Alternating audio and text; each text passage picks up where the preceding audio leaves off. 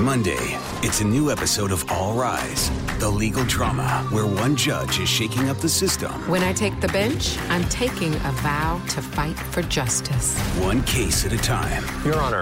We're going to trial. Simone Missick is Judge Lola Carmichael.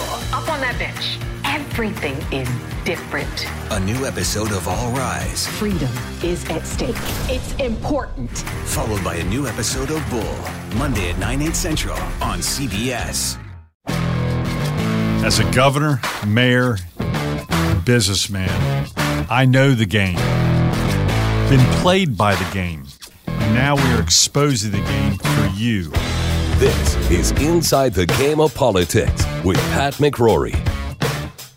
Mark Sanford served as a U.S. representative for South Carolina's 1st Congressional District from 1995 to 2001. He was then elected governor of South Carolina from 2003 until 2011, and he again ran for the U.S. House and served from 2013 to 2019. He is currently a teaching fellow at the University of Chicago Institute of Politics. He's a man who's been in controversy. He's a man who's won. He's lost. He was once considered a future president of the United States, and now he's talking about running for president in the Republican primary against Donald Trump.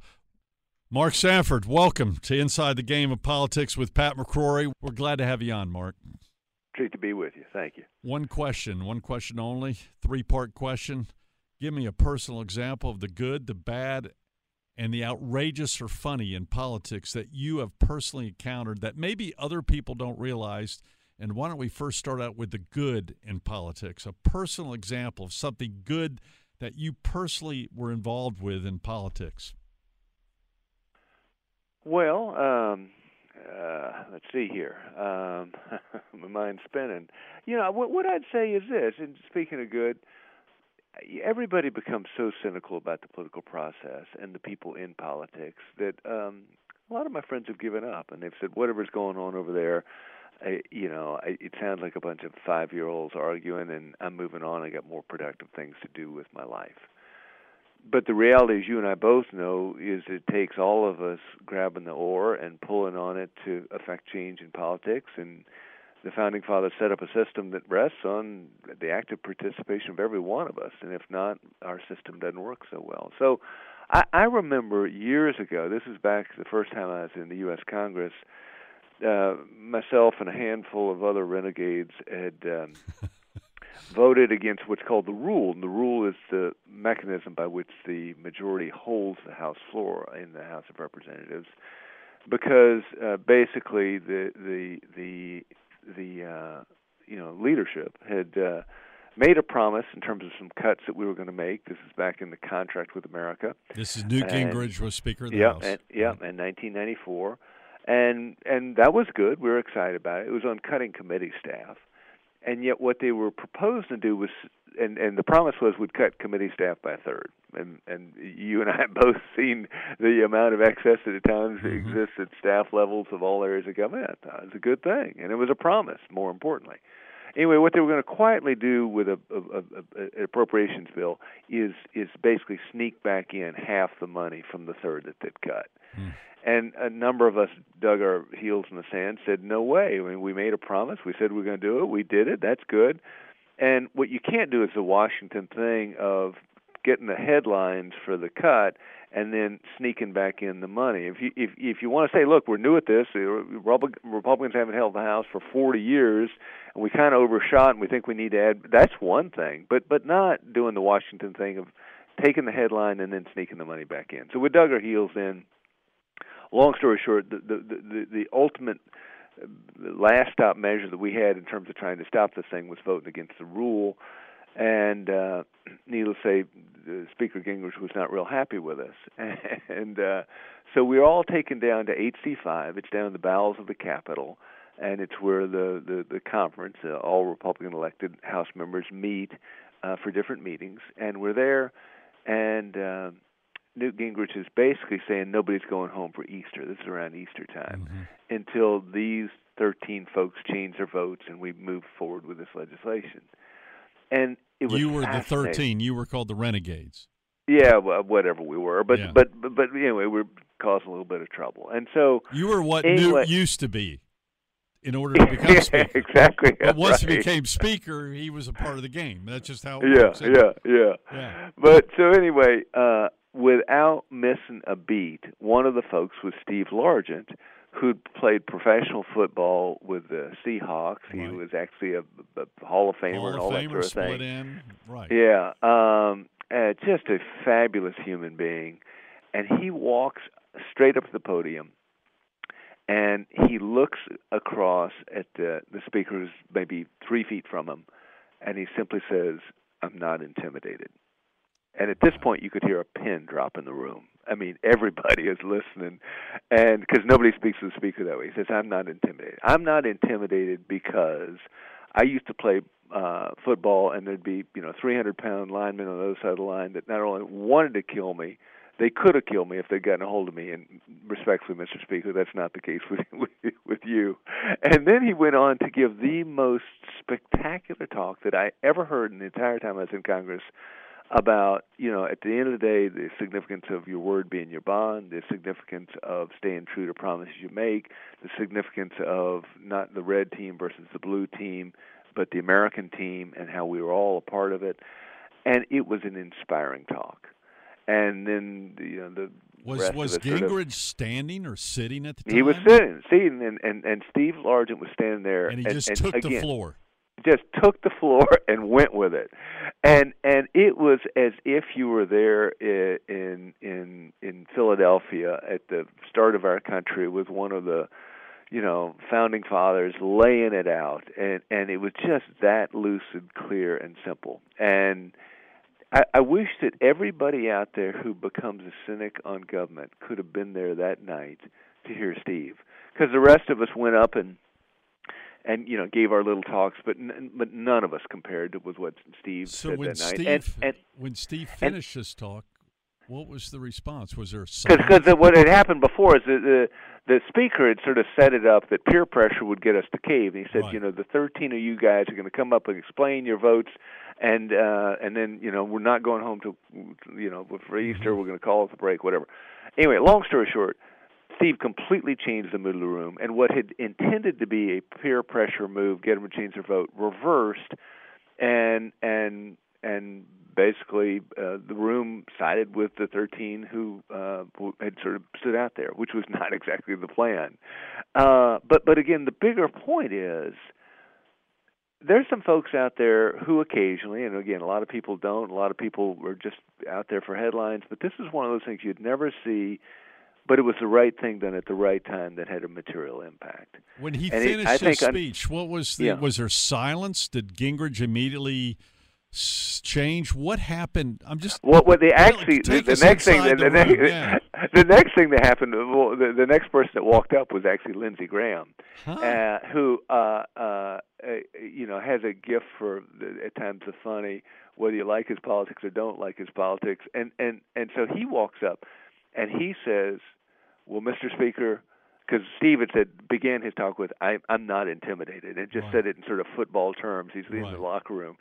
Lindsey walks up. He says, "Well, Mr. Speaker, I'm not like Steve. I can be intimidated." With that, he brought down the room, and the place cracked up. Just cracked up. And Lindsey Graham would be the last person to be a football player.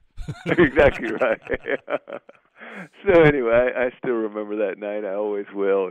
It was magical, and it showed the dynamics are unpredictable in a room. And in this case, it worked. Yeah, just how human the body politic is. At times it's the massed herd and it's running the wrong direction. It's wallowing, your wallet and my wallet and a whole lot of pocketbooks out there. But occasionally the right thing is done and people hold ground and fight for, in this case, just a very simple concept, which is we said we're going to do it. Let's either do it or not do it. But if we're not going to do it, let's go back to the American public and say we're not going to do it.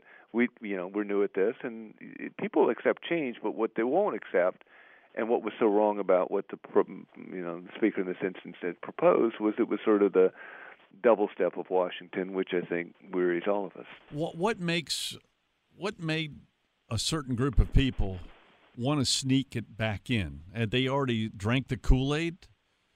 Or was it a Yeah, I mean, personal it's just the way, relationship? as Was we it all know, it's personal what makes us all relationships? cynical about Washington, which is too often that's exactly what's done. Somebody gets giant accolades or praise or headlines, and then, I guess it was Jefferson that said the normal course of things was for government to gain ground and for liberty to yield.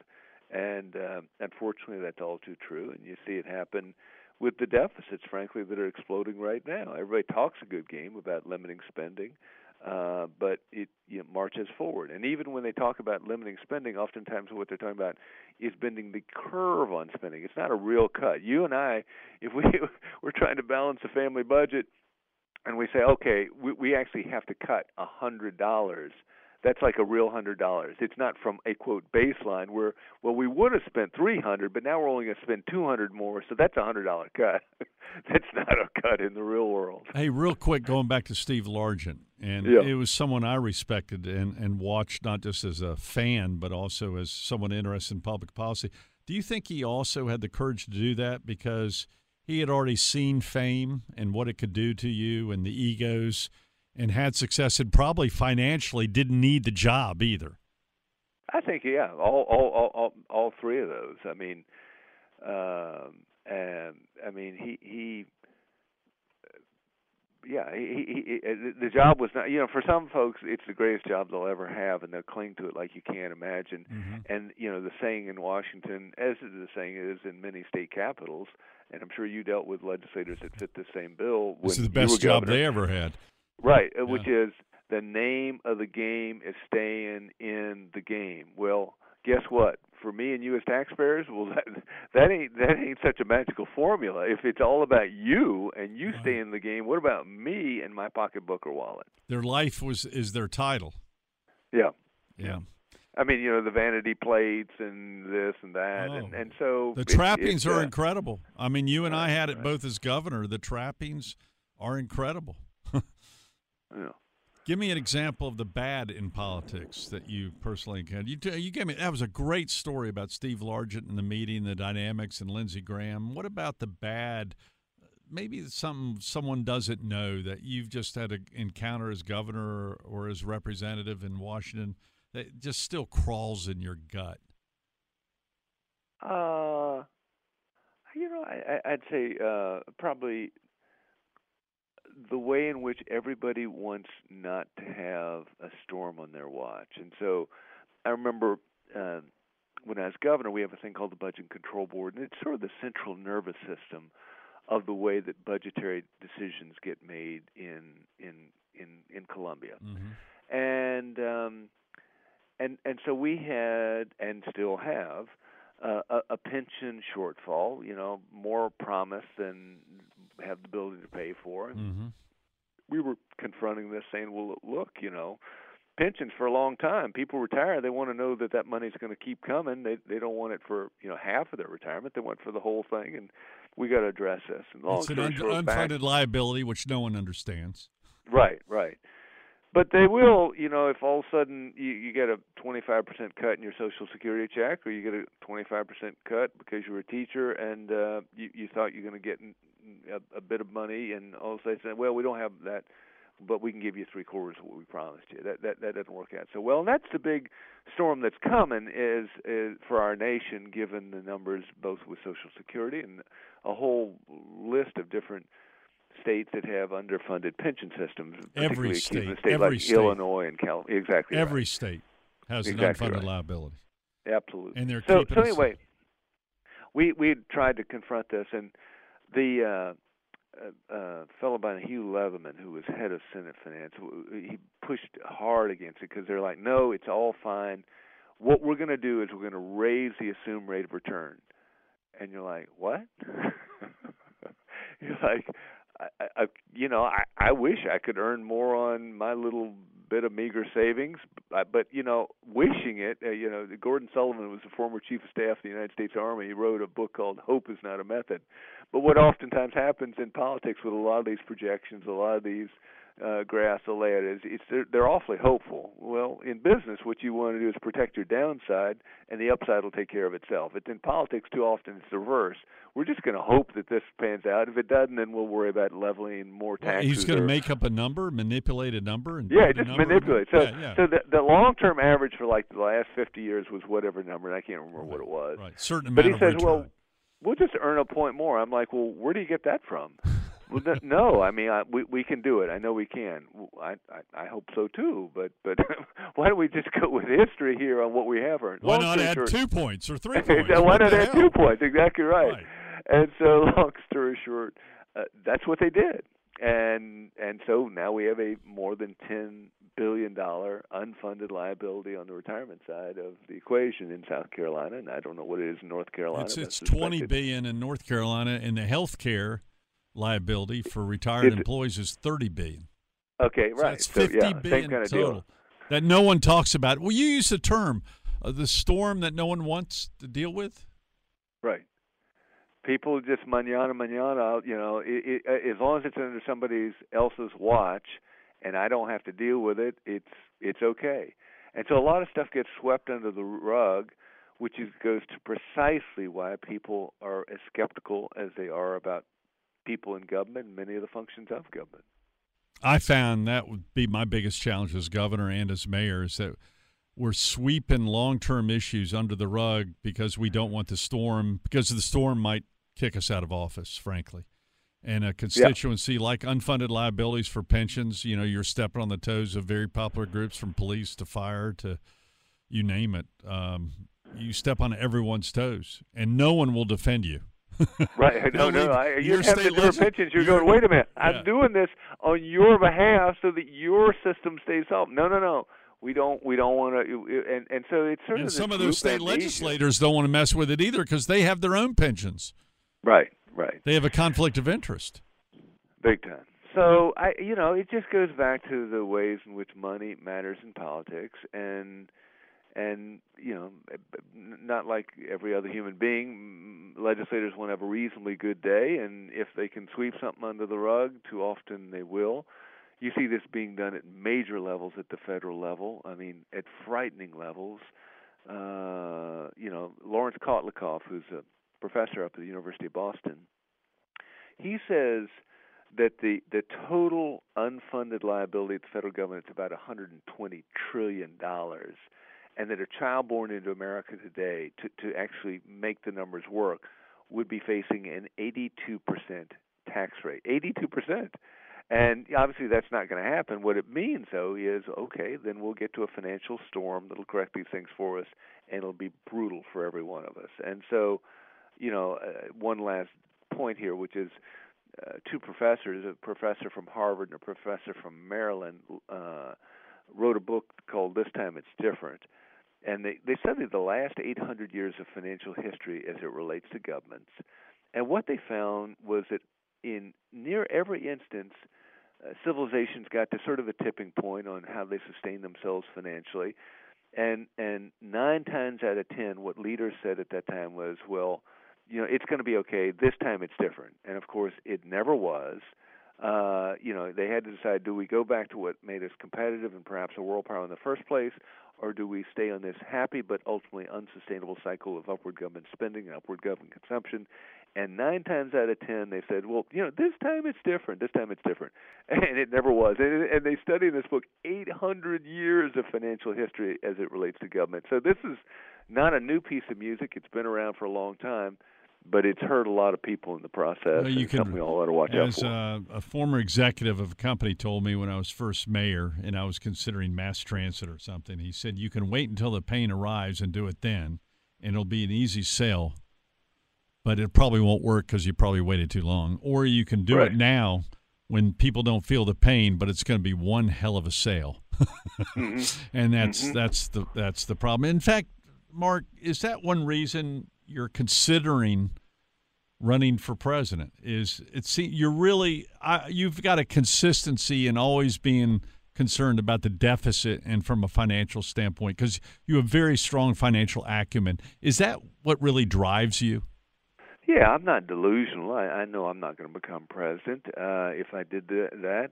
But It's funny. A dear friend came to me more than a year ago, the night after my primary loss, and said, "God just cleared your calendar for a reason. I know what it is." And I'm like, "Well, so glad you got the direct connect. Fill me in."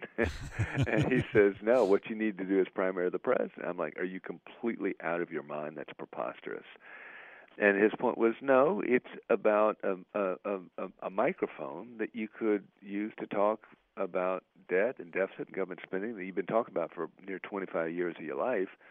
And what's another couple months at this point? It obviously won't go anywhere. You're not going to win the presidency, but you might be able to impact the debate, because on the Democratic side, they're talking about more versus more versus more, and on the Republican side, we're not talking about it. And if we don't end up with a concurrent debate on, well, okay, more versus more is great, but how do you pay for it? Then you're going to end up with more versus more, and you and I will be paying for it, and our kids will be paying for it. And so I do think it's an important debate, and whether or not I can have an impact is what I'm still trying to determine on go versus no go.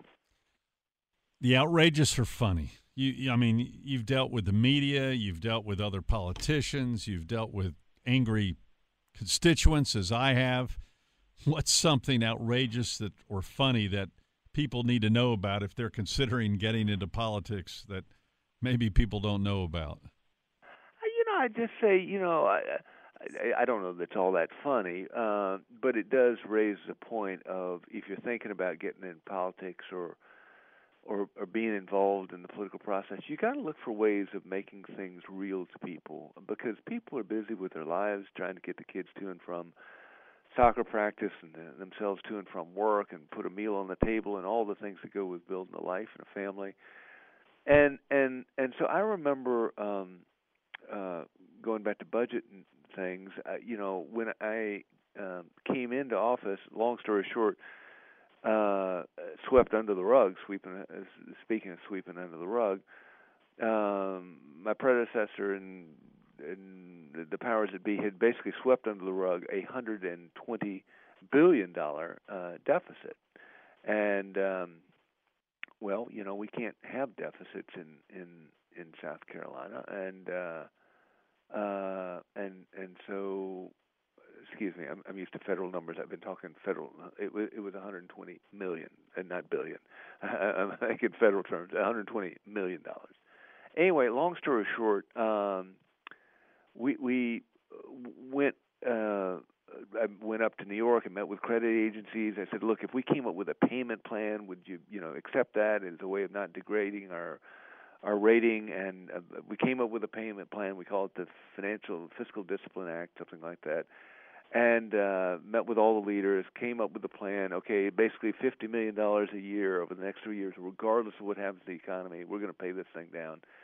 And because, again, we have a balanced budget requirement in South Carolina, and hypothetically, theoretically, you couldn't have what we had, but we had to deal with it since it had been discovered. And so, long story short, the numbers start to blip up in the spring of that year, such that we had the capacity to completely pay it off. And so we went back to legislative folks and said, look, we have the capacity and we need to do this, because if not, we're going to set precedent on the sanctity of our balanced budget requirement. We really need to do this. I won't bore you with all the details, but we did about 9 months' worth of meetings, back, forth, again, credit agencies, legislative leaders, all kinds of very detailed meetings. And at the end of the day, I'd gone to them and said, look, I get the way everybody needs to save face in politics.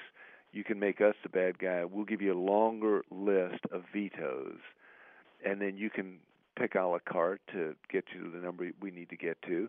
And that way you will protect your legislators, everybody will be fine, and I don't mind taking the heat on this one. And that the day of the vetoes, the then speaker says, tell you what, we're just going to override you and block. We're not going to do this. And I'm like, had that happen. What?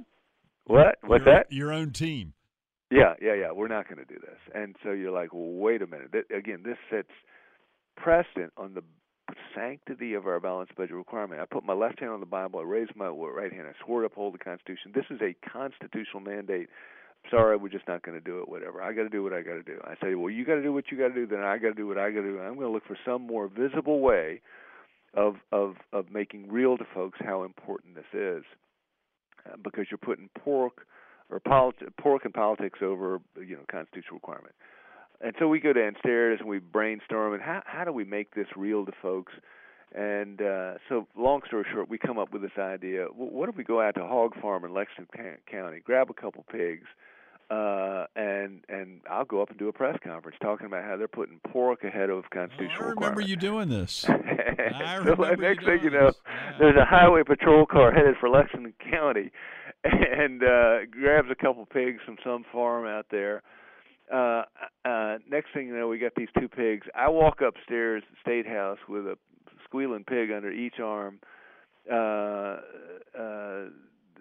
and all hell basically began to break loose. And needless to say, it was not well received by the legislative body, but the people got it. You put it to their face with a right. The people totally got it, and people were like, "I get it." And so next thing you know, all kinds of, you can't do that. That was crazy. Didn't show proper decorum, whatnot. And yet very quietly, and they went ahead and overrode the vetoes, but very, very quiet. I guess I'd done it right after the vetoes. Very quietly, the Senate put the money back in without any fuss. And so you could try 9 months. You could try a bunch of meetings. You could try a scholarly approach. We'd done all these vetoes. My staff had taken all-nighters, putting time into it. But it all went out the window. It didn't matter. But until you took it in a visible way to people, it wasn't real. And I just say that people got to look for ways of making politics and what's going on there real to folks. Hey, as we end this podcast, and I can't tell you how much I appreciate it, both you and I have had to deal with defeats. And one lesson I remind all people who go into politics is once you lose the title, your phone stops. Mm-hmm. You had that happen to you. A couple times. A couple of times. I've left the office a couple of times. Not by defeat, but just leaving. I've been through controversy. You've been through controversy. And it's brutal. And you need to warn people about it. If you're in it for the ego and the title, it ends for everybody, doesn't it? Yeah. Oh, totally.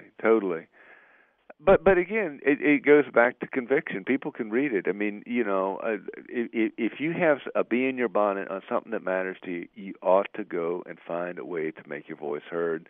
Because, as you well know, we need more good people in the political process desperately. The system and our form of government going forward need good people. Governor Mark Sanford, you've been a longtime friend. You've been a neighbor. And a great public servant, and I appreciate it. And well, it's been great an to honor hear to your have voice, you on and let's Inside catch the up Game soon. of Politics with Pat McCrory, and stay in touch, and best of luck with your future decisions. Yes, sir. Thanks for listening to Inside the Game of Politics with Pat McCrory. To contact the show, email patmccroryshow@wbt.com. You can hear more from Pat every weekday morning from 8 to 10 on News Talk 1110 and 99.3 WBT or at WBTonradio.com.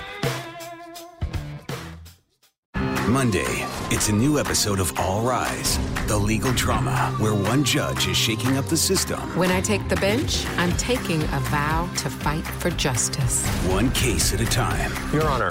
We're going to trial. Simone Missick is Judge Lola Carmichael. Up on that bench. Everything is different. A new episode of All Rise. Freedom is at stake. It's important. Followed by a new episode of Bull, Monday at 9/8 Central on CBS.